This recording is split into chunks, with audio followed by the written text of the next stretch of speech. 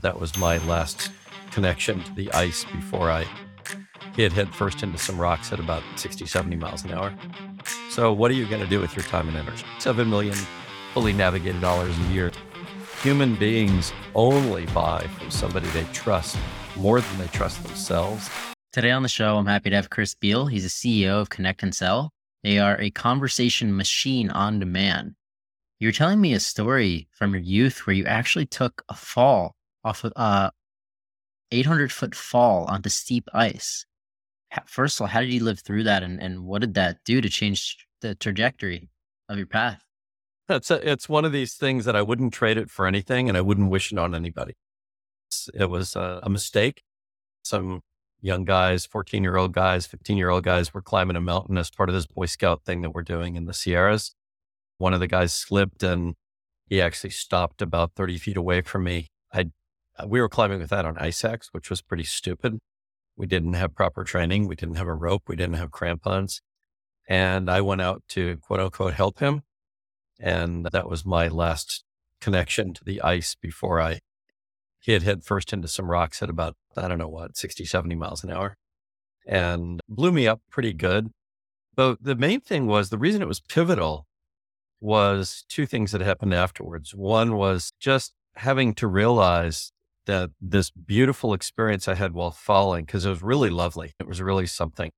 Watching a little piece of ice take a chunk out of my arm and watching the drops of blood in the sunlight. And it's just gorgeous. So that's really interesting. The thoughts that one has, process you go through when you're falling to your certain death are frankly just beautiful.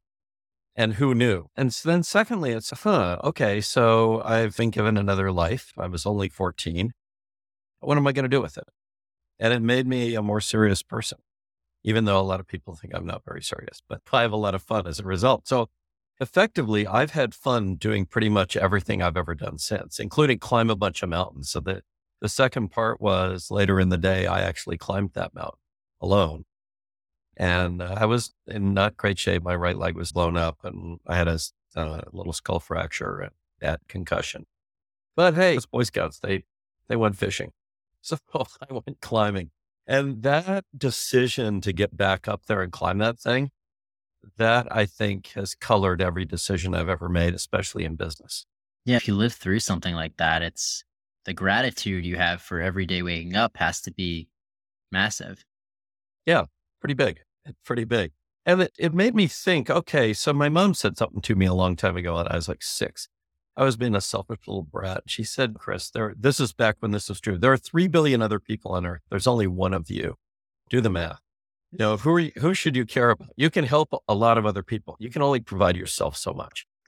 You run out of capacity as a receiver of what you can provide as a provider, and you run out of capacity as a receiver very quickly. So what are you going to do with your time and energy? Yeah, it's very true. How long did it take you to recover from that physically? Oh, man, the recovery wasn't that long. It was 2-3 weeks. I was pretty good. I played in a tennis tournament 5 days later, taped the racket into my hand. I couldn't really hold it properly because my right hand was blown out. It was pretty intimidating because I was spraying blood on the forehand side. And I tell you, nobody wants to face an opponent who sprays. Like every time you hit the ball, there's a spray of blood. Nobody wants. Oh. Hey, somebody, the mom of one of the players was really pissed off at me. He's like, you shouldn't be allowed to play. Play my body. Yeah. So when did the entrepreneurship journey start for you? Probably 3 years before that. I was 11 when I started my first little firm with a friend. And it was always clear to me that if you wanted to have control over stuff, you would work for yourself. It also became clear to me when I got older that I'm a really good employee in one sense. That is, I line up with the firm. I don't have any trouble with that sort of thing. But I'm a really bad employee in another sense, which is I always see things that I think should be changed and then I just want to change it. And in a lot of companies, if you find yourself as an employee and you're always pushing to change, then you can get crosswise with folks. At one point in my life, I worked at a warehouse in Arizona, big foods warehouse. So at first I was a truck loader, and then I made a mistake and crushed the tip of the middle finger of my right hand in a truck door.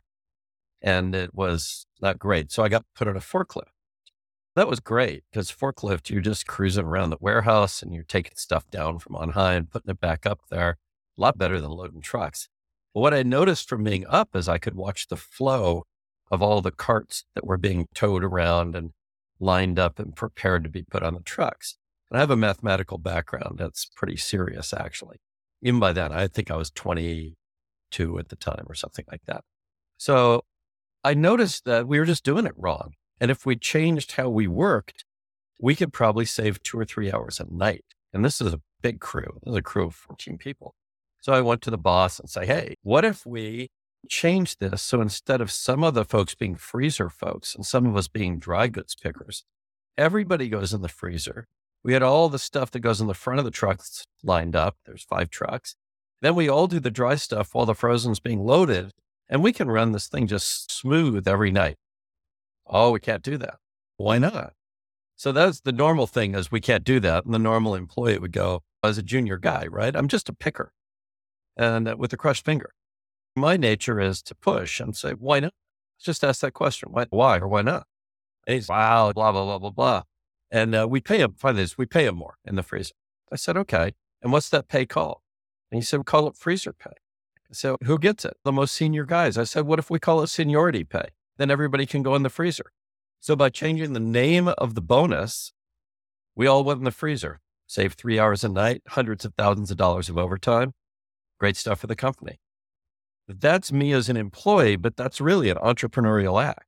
I just happen to be, I got to line up with whatever's going on because the big economics always come through the company, not around the company. At some point, I finally just went, look, I was working at Martin Marietta, now Lockheed Martin, big aerospace company. I'd done an entrepreneurial thing there. I'd started a software education and training department. I did it because it looked like a need. And I went to a giant book they had. Here's my reasoning. These guys have more departments now than they had back 50 years ago. So there must be a way of making a department. I'm going to find the way that you make a department here, and I'm going to make my own. It's a policy-bound company, so it must be in a policy book. So I guess I'll go look in the policy book until I find the chapter on how to make a new department. I told my boss I was going to do this, and he just laughed. He said, you'll never figure it out. I said, I'm a fast reader, trust me. I'm going to find it. Found it, followed the directions. That turns out there was a formula. You had to get a salary grade 50 to sponsor it. You had to write a sort of a charter and a mission. You had to get it approved by certain people. I had my own department. After doing that and realizing I got a lot of attention from the CEO, let's put it that way. I had lunch with him more often than 27-year-old engineer should. I finally just decided I should just go out and do stuff with people who want to just do stuff. And that's entrepreneurship. It's not about, I want to conform to somebody's existing policy or whatever. You're making your own world. And I know it feels risky to some people, but my experience says for me, the risk is I'm going to push on something as an employee to the point where somebody shoots me anyway. And so I may as well be in a position of being shot by the marketplace. Yeah, I'm glad in the engineering position you didn't crush any limbs in that one. It seems I know we used to fill these it's full of water, like Titan missiles, big old thing, and then shake them. And I noticed that, this is bad. Like you could be underneath this. You wouldn't make it. so. Was Connect and Sell the first business that you really went for, or were there a couple more before that? Oh, there's a bunch more. So I did my first startup in 1983. And I did it with a guy named John Ryden in Boulder, Colorado. It was called Arapaho Software. We turned it into a company called Unison later, Unisyn. And then the Unisys people stole our name, which is great. And they had to pay us for it, which was even funnier. That was my first one. My thesis was the world of Unix. This won't make sense to a lot of people listening, but today Linux is a big deal. A lot of people build on Linux, right? So if you're building in whatever it is, Python on Linux, you're probably a pretty normal kind of developer. And you might be doing web stuff with PHP or whatever. But back then, if you roll the clock back to 1981, 1982, software was built for computers, not for operating systems. Even though you built for the operating system, was welded to the computer. So if you were building for a VAX 11780, the operating system was called VMS. You might be able to port that to an 11750. That was it. That was it. You were stuck, right? The cost of software engineers was going through the roof and the cost of hardware was going through the floor. So you draw those curves and you go, hey, somebody better figure out how you can build software for lots of different computers without having to change it. And this thing called Unix clearly fulfilled that promise. So I just said to myself, I'm going to go become a Unix expert and build commercial software on Unix before anybody else is doing it. That way, there's this tidal wave as it comes in of the cost of software people going up and the cost of hardware going down will just play to my benefit forever. I don't really have to think very hard about it. I just have to come up with something good. This guy, John Ryden, had a good idea, which was to make an ERP system, a MRP2, it was called at the time, based on a couple of existing programs. I said, hey, let's write that on a Unix platform in the C programming language. So I went to Bell Labs and became an expert on Unix and C. I built their curriculum. That was my purpose in that job. And then went out and we did that one. And then I did an entrepreneurial thing with Sun Microsystems where I became an independent guy working in their world, architecting their automated distribution systems, their robots how the robots worked with the business systems when they were shipping stuff. And then got into the world of data in 1992 with a company that was just figuring out how to organize all the information about parts that you make stuff from. Went from that to organizing all the world's product information, company called Requisite Technology in 96. Did a floor finishing company after that, because who wouldn't? It's floor finishing. Makes sense. That's what you do with your software career. It was a high-tech go-to-market around a very specific chemical that fit all of my criteria for high-tech. It just, in the marketplace, it was floor finish. I learned that you shouldn't run a floor finishing company as fast as a software company. That was a wonderful failure. Turned into a 30% month over month growth followed by fire sale when we hadn't been through a whole year and we didn't understand the seasonality of the business. And I don't mean seasonality of demand. It turned out it was seasonality of being able to produce the product. Suddenly, one day after Halloween in 2004, the product failed everywhere that night. Day before, it succeeded everywhere. Why did it fail everywhere? Everywhere, like all over the country. Same product. I don't know. It's all different batches. It's different people doing the work. Everything's different. Turns out everything wasn't different. At midnight, out there in those big Midwestern hospitals, they get their heating budget and they turn on the furnace just to make sure it works. Temperature goes up, humidity goes down, floor finish fails. Didn't know why. And I had $2 million of checks from investors on my desk back home. I was in Memphis, needed to get back to Des Moines, Iowa, where we did this thing. And I couldn't take them for ethical reasons because our product suddenly didn't work and we lost the company. That somebody else gained it. Still there. It's called Finish Line Floors. You can go out and look at it. But then did a software thing in Silicon Valley for a venture friend of mine. So I don't know if that counts as entrepreneurship. You get paid. And then at some point here, stumbled into this one 12 years ago. Well, Chris, is that right? Yeah. 12 years ago. A former employee said I should talk to this guy, Sean McLaren. Actually, he said, you should look at my company, ConnectAndSell. And I looked at it and I said, do you know what the phrase wholly uninterested means? I said, look, it's a dialer. You got to be kidding. I'm not going to do a dialer company. He goes, no, it's not. It's something else. You got to meet our CEO, Sean, founder and CEO. So I go meet Sean next morning. 5 minutes in, I go, hey, I'm in. He says, what if I'm not hiring? I said, look, Sean, it's a free country. I can work for whomever I want. You can choose to pay me or not. I recommend paying me. I've heard it stabilizes the employer-employee relationship. So at ConnectAndSell, I just became an employee, but it's still entrepreneurial. You're building a whole category. You're doing it against the tide because everything in the world of sales during all this time has been going like digital. Digital gets harder and harder because digital comes with a tax called digital noise. So digital is always cheap. Cheap is always spam. You just have to wait for it to play out first. And then the next one, oh, here's the next one. We're going to do this cheap thing. Turns into spam. And, scarcity creates value and live human conversations are scarce and therefore valuable. And so that's a durable concept, but they're hard to get because people don't answer the phone very easily, which is our business. So I stumbled onto this, fell in love with it, joined that day, that moment as the head of products. No good deed goes unpunished. And eventually somebody said I should be CEO. I think because they couldn't spell janitor. What was it about that first meeting going into there that convinced you, oh, this is something I could really get into? It was two things. One, it was the math, and two, it was the underlying premise. The math was clearly just crazy. You're talking about a TAM consisting of the entirety of everybody who sells business to business. The underlying premise, which was super attractive and I knew would be true for all time. I like durable stuff because if you want to innovate, you want to innovate on a durable platform of some kind, something that's not going to change, right? If you're innovating on top of change, then you got to go innovate again on the thing that changes into. Whereas if you can get something really durable, what's durable? How the human mind works, how our emotions. And now the question is, how important are human emotions to B2B sales?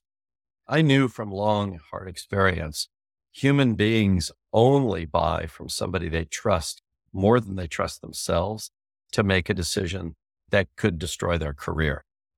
They have to trust one of the sellers more than they trust themselves. That's why most B2B literally doesn't happen. Most pursuits turn into no decision. And so it's okay. So this fact, this trust fact is just hard ground. It ain't going anywhere. And when you combine it with how do you get trust, I happen to be a student of that part of psychology, the perceptual psychology about how do we make decisions. And I knew damn well people don't make decisions based on small amounts of information coming in through their eyes. They make decisions based on huge amounts of information coming in through a channel they can't turn off, which is their ears. It's why podcasting is so popular. Podcasting allows somebody to have feelings about what it is as a receiver that listen to the podcast that they would never get from reading the transcript. The voice of the people, the voices of the people talking, that makes a difference. And so here you have the whole economy on the line. The B2B economy feeds the B2C economy, which feeds the government economy. So here you have the ground floor of the entire economy that is bottlenecked behind the challenge of getting some emotional connection between two people that can lead to trust. So I just did that math in my head and went, yeah, I'm in. If it's real, I asked him, is it real? He said, yeah. I asked, is it like, do you make money? Do you sell it for money? He said, yeah. I said, how much do you do? Is it at scale? He goes, yeah, it's about 7 million fully navigated dials a year. I said, oh, it's at least bigger than a bread box. So that was it. It takes a lot for me to have confidence in something to say, yeah, this is worth jumping into. I don't like fads. I don't like shiny objects. I think that anybody can come up with something that if they don't think it through very far, it might be flippable. The idea of building a company to flip and make money just makes me ill. That's going against what my mom told me back when I was 6. Who's that for? That doesn't make sense to me. I know it's fine for a lot of people, but it just doesn't make emotional and philosophical sense to me. So I thought this is something that if we can figure it out and it's step by step, like we've had to figure out this. My shirt says Flight School on it. We never wanted to teach people to cold call, ever. But it turns out that if you're providing 10 times more opportunities to execute on something, you probably you got to get better at it. You're probably going to find out you're not as good as you think. Everybody was great at everything until they try it, and then they realize that we amplify suck. So we decided to find a knob to turn down the suck, which we call Flight School, and it's live fire training in live cold calls at a pace 10 times what you would ever experience. And everyone is coached. It's so precise. The first 3 hours, we coach only the first 7 seconds of the conversation, the part that builds trust, because that's the part that counts. You get 95% of the appointment setting benefit out of that. So I like stuff also where it just takes forever, like a lot of hard experience to get the full idea. As an example, just literally today, we finally got around to doing something that any idiots would have done a long time ago, which is getting an answer to this question measured. When you talk to somebody, what are the odds that person will visit your website during the conversation? After all, Google's a big company, right? What do? They get people to come to your website through advertising, et cetera, et cetera. Huh. Why hadn't we asked this question deeply before? Because we hadn't seen a signal that said that it happened at all.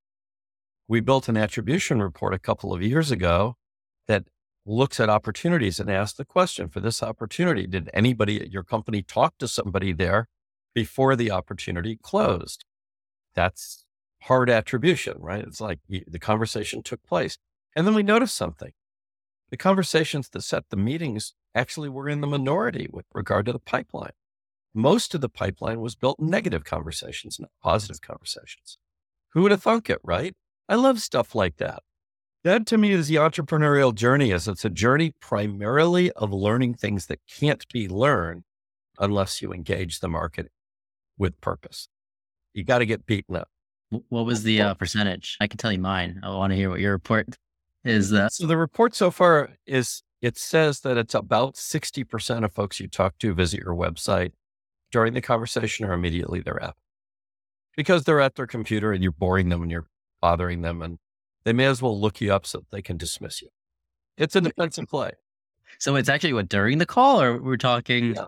During or immediately afterwards. Generally, during is when it starts. Come on, you ambushed them. What are they going to do, right? Unless you're golf course or what, or surfing. Mine is 100% because they always look before they come on the show. Great. Isn't it weird though, when you think it's so dumb of us not to have made that connection, but it's also nobody else made it. When I tell people the number one outcome of a cold call is a visit to your website, they just look at me like I've grown 3 extra heads. It's no, the purpose of a cold call is to get a meeting. Okay, but is that what actually happens? Only 5% of the time. What about the 95%? Yeah, those are failures. Yeah. Are you so sure that they're failures? Let's go look. Exactly. Let's see. I'm in the website building business, so I play off that statistic. We should work together on this. I'm working with, there's a company called Signals.ai out of Utah, and they got a really effective, what companies are visiting your website. It's wonderfully done and digested and all that. But hey, if I talk to somebody and their company visits my website immediately, that person visited the website. Who has anything that knows who visited websites at a person level? Nobody. So this would be one of those. So that's an example to me of why entrepreneurship is really cool, because you try doing that in a big company where you're an employee and they're really dedicated to whatever it is they're doing. They have a lot of structure and a lot of momentum and a lot of traditions and all this stuff.